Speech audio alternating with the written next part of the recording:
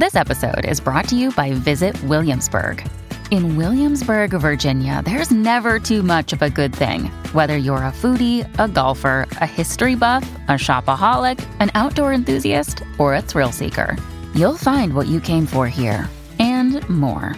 So ask yourself, what is it you want? Discover Williamsburg and plan your trip at visitwilliamsburg.com.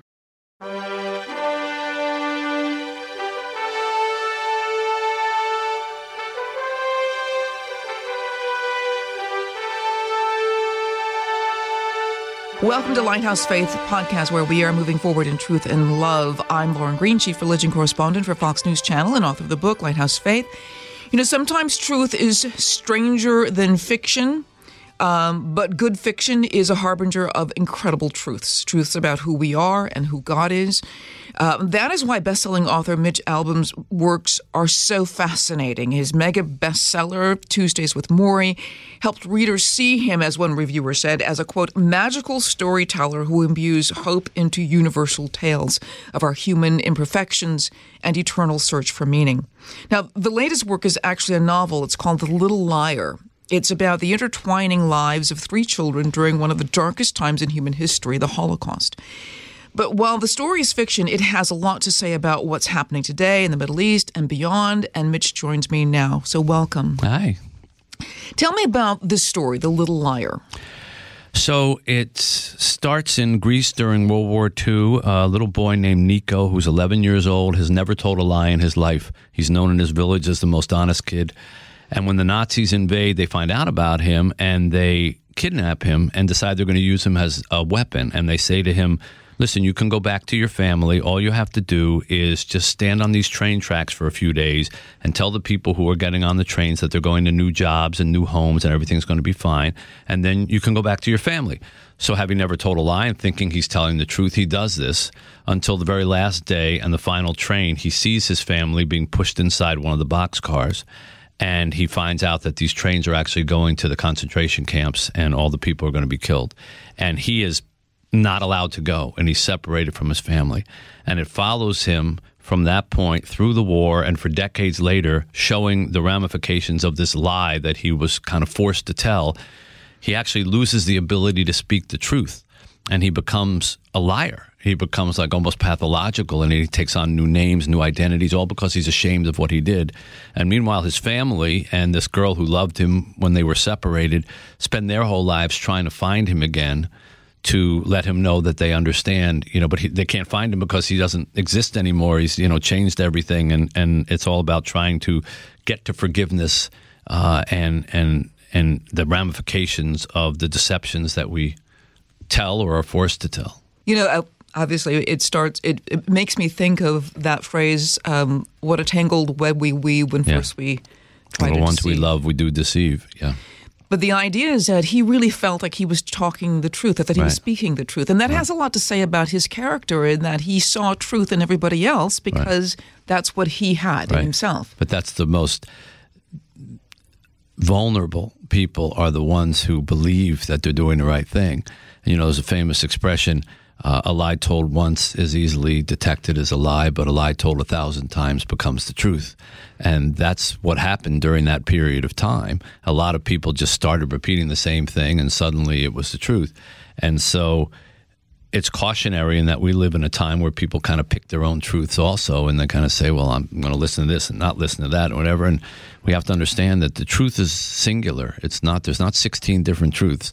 And we have to work hard to try to find out what it is, or else, there are a lot of ramifications. The voice in the book, the novel, is the voice of truth. Yeah. And that is an interesting kind of concept. How did you choose that idea that the narrator is the voice of truth? Yeah.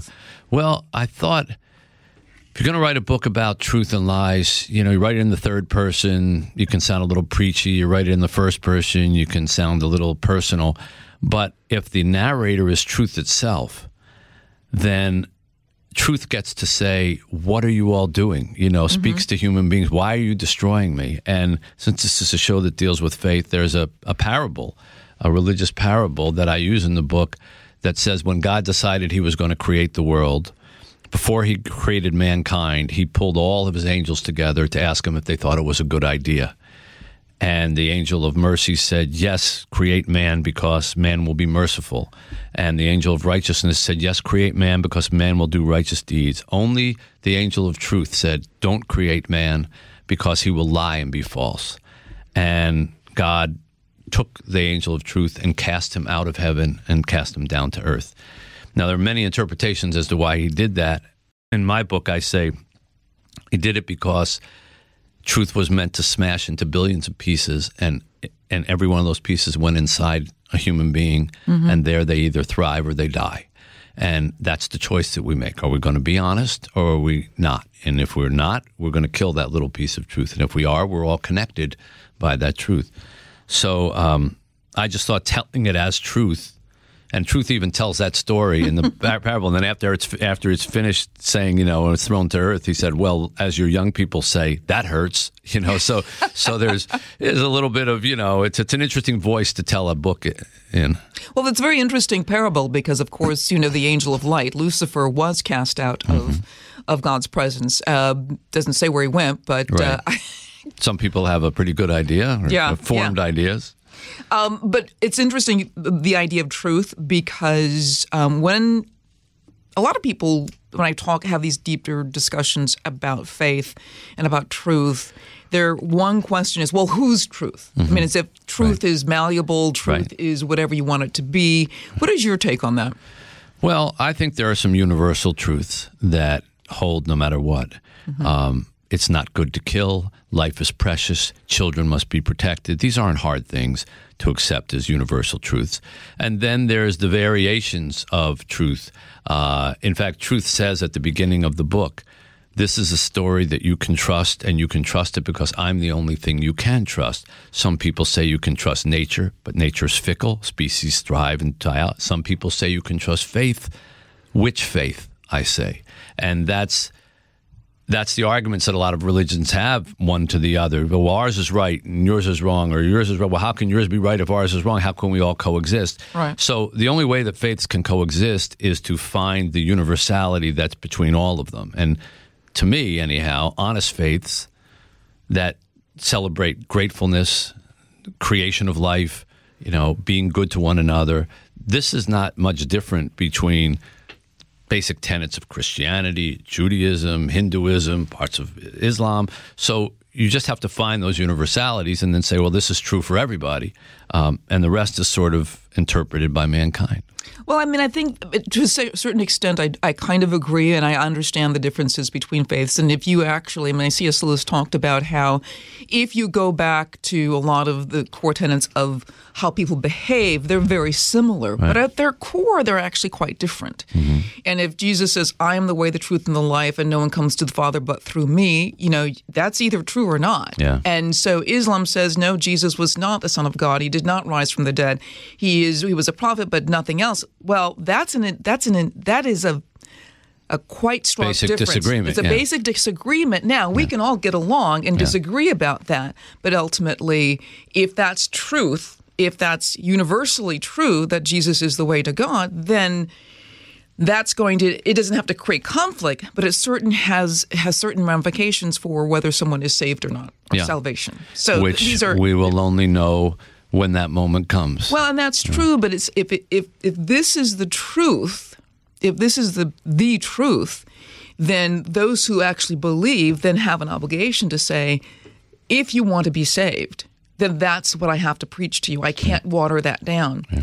And that's, I think, one of the problems. You know, we've got a very pluralistic society that really wants to be tolerant and get along with people because that's the way societies can operate in peace. Right. But what we've seen now in the Middle East is what's happening when people, you know, really say, my truth wins out and yours doesn't. Right.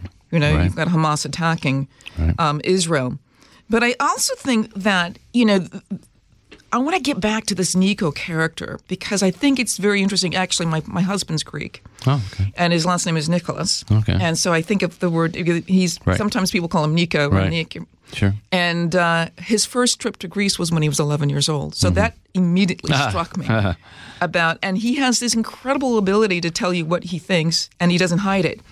So there's this, so the minute I saw this character, I'm thinking, this is my 11-year-old husband when he was 11 years old in Greece. Yeah. What made you go back to Greece? Because I don't think a lot of people had a lot of connection with Greece in the Second World War. Well, I lived in Greece when I got out of college, so I knew a little bit more about it than some people do. And I wanted to tell a Holocaust story, a story set in the background of the Holocaust that hadn't been done before. Many of the books, many great books, have been set in Poland and set in France and Germany, but you never hear about Greece. Most people don't even realize that Greece was part of World War II or that the Nazis invaded it. But the truth is, the largest Jewish population destroyed by the Nazis was Greek. Wow. It's time to take the quiz. 5 questions, 5 minutes a day, 5 days a week. Take the quiz every weekday at thequiz.fox and then listen to the quiz podcast to find out how you did. Play, share, and of course, listen to the quiz at thequiz.fox. 90% of the Greek Jews were wiped out by the Nazis. 90%. Can you imagine 90% of Christians were wiped out in America? 90% of the Jews in Greece were wiped out by the Nazis. So I wanted to set it there in that, and particularly in the town of Thessalonica, which lost 95% of its people, because it once was a town that thrived on multiple religions living alongside one another. It goes back to 300 BCE. It's a really, really ancient city. It's in the New Testament, right. where was it Paul preached there or whatever. So to see that in 1941 it was a thriving Jewish community with 17 Jewish newspapers and umpteen synagogues, and 2 years later everybody was dead. Wow. 2 years. So, I had no idea. Yeah, well, it's one of the things that I wanted to bring out, even though this is a novel and it's an inspirational story, but everything in it is historically accurate, and all the things that took place there, including when the Nazis came in and they gathered on a Saturday morning, which is when Jewish people go to synagogue. They called all the Jewish men from 18 to 45 and made them gather in a square, 9,000 men, and made them do calisthenics for 8 hours under the blazing hot sun, up, down, up, down, up, down, for no reason whatsoever other than humiliation. And meanwhile, if they fell, they were kicked. If they fell asleep or passed out, dogs were sicked on them. If they tried to run, they were shot. And while all this went on, the people of the town watched. They watched. And some of them laughed, and some of them pointed, and some of them took pictures. And that kind of cruelty, it didn't happen 700 years ago. It happened 80 years ago. Wow. There are people alive who can still tell you that story. So I just thought it was, I grew up, Lauren, in a neighborhood where there were Jewish people, lived a couple houses down from me, older Jewish people, and they always wore long sleeves wherever they went. And I remember asking my mother as a kid, it's so hot outside, why are they wearing sweaters or long sleeves? And she said, well, they have numbers tattooed on their wrists and they don't want people to see.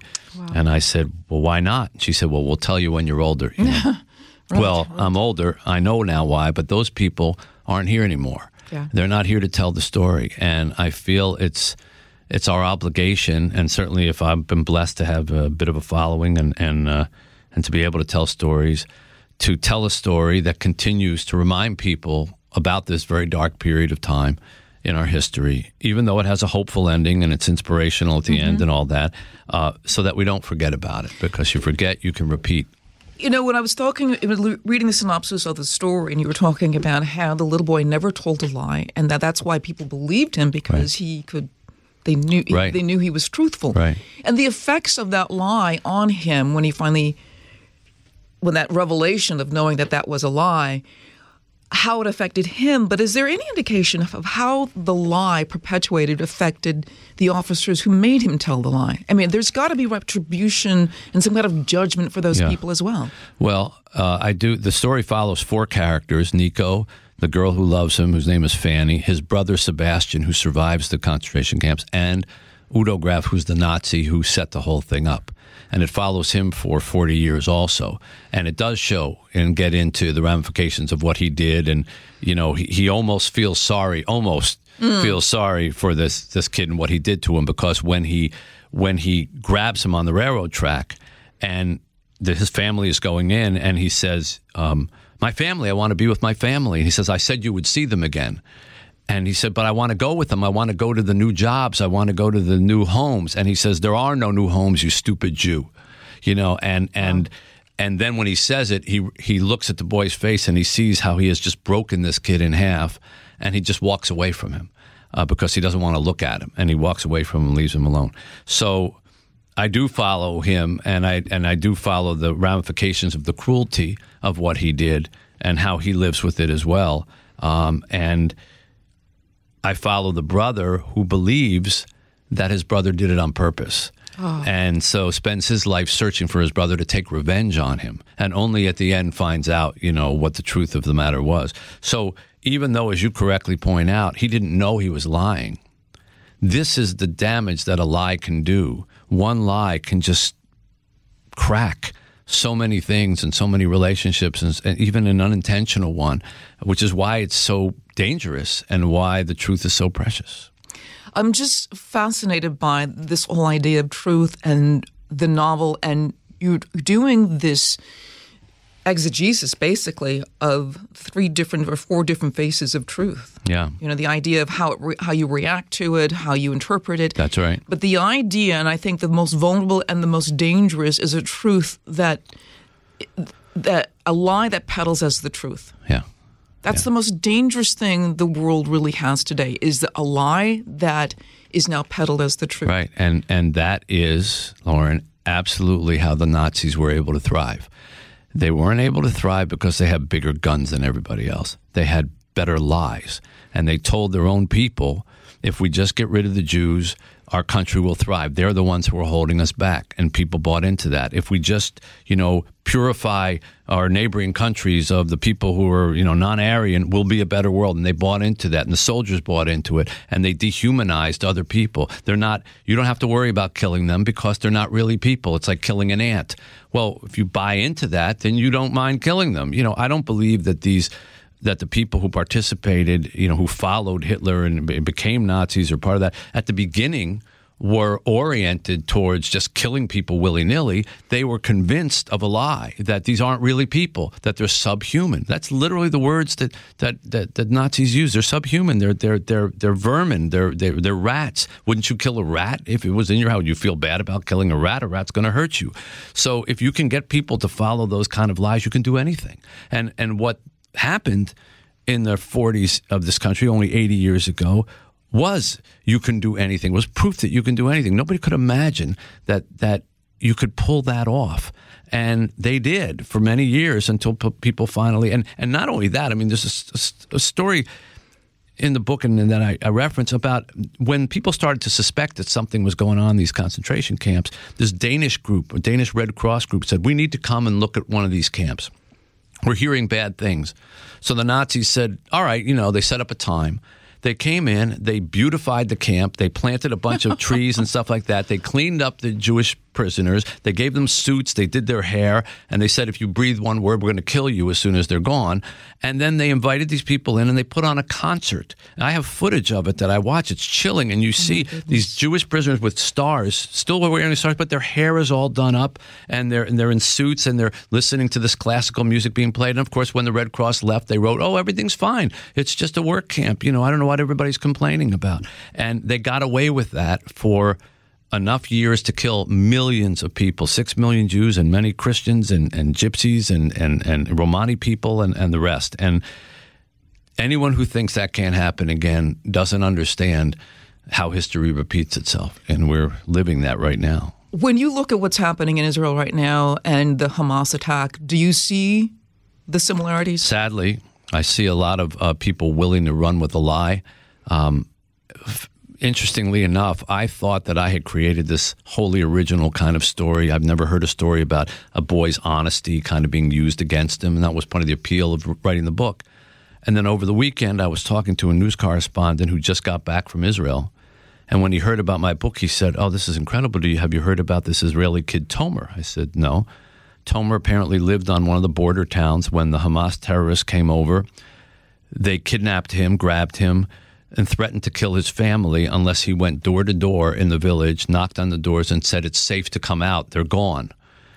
And he did this, and when the people came out, they were shot. Ugh. And he only did this to save his family, and then after it was done, they killed him. So they killed their little liar, and this whole concept of using people's honesty against them just happened this past month. So the idea that it can't happen again, or we don't have that evil in us anymore, nobody is that easily fooled, is folly. We can fall for anything if you don't stand for the right things, and you have to stand for the truth. Mitch Albom, thank you so much for being a Lighthouse Faith podcast. The book is called The Little Liar. You are celebrating the 26th anniversary of Tuesdays with Morrie. Yeah. A huge bestseller, and the stories are just as powerful right now. And I would urge everybody to get a hold of that book, because even though it's a novel, it really is telling the truth about who we are. Yeah, thank you. Thank you so much for being on Lighthouse Faith podcast. Good to see you. And thank you very much for listening to Lighthouse Faith podcast. I'm Lauren Green. Have a blessed day. Listen ad-free with a Fox News Podcast Plus subscription on Apple Podcasts. Amazon Prime members can listen ad-free on the Amazon Music app, or just hit the follow button on your favorite podcast player. Pull up a chair and join me, Rachel Campos Duffy, and me, former U.S. Congressman Sean Duffy, as we share our perspective on the discussions happening at kitchen tables across America. Download From the Kitchen Table the Duffys at foxnewspodcasts.com or wherever you download podcasts. Listen to the show ad-free on Fox News Podcast Plus, on Apple Podcast, Amazon Music with your Prime membership, or subscribe wherever you get your podcasts.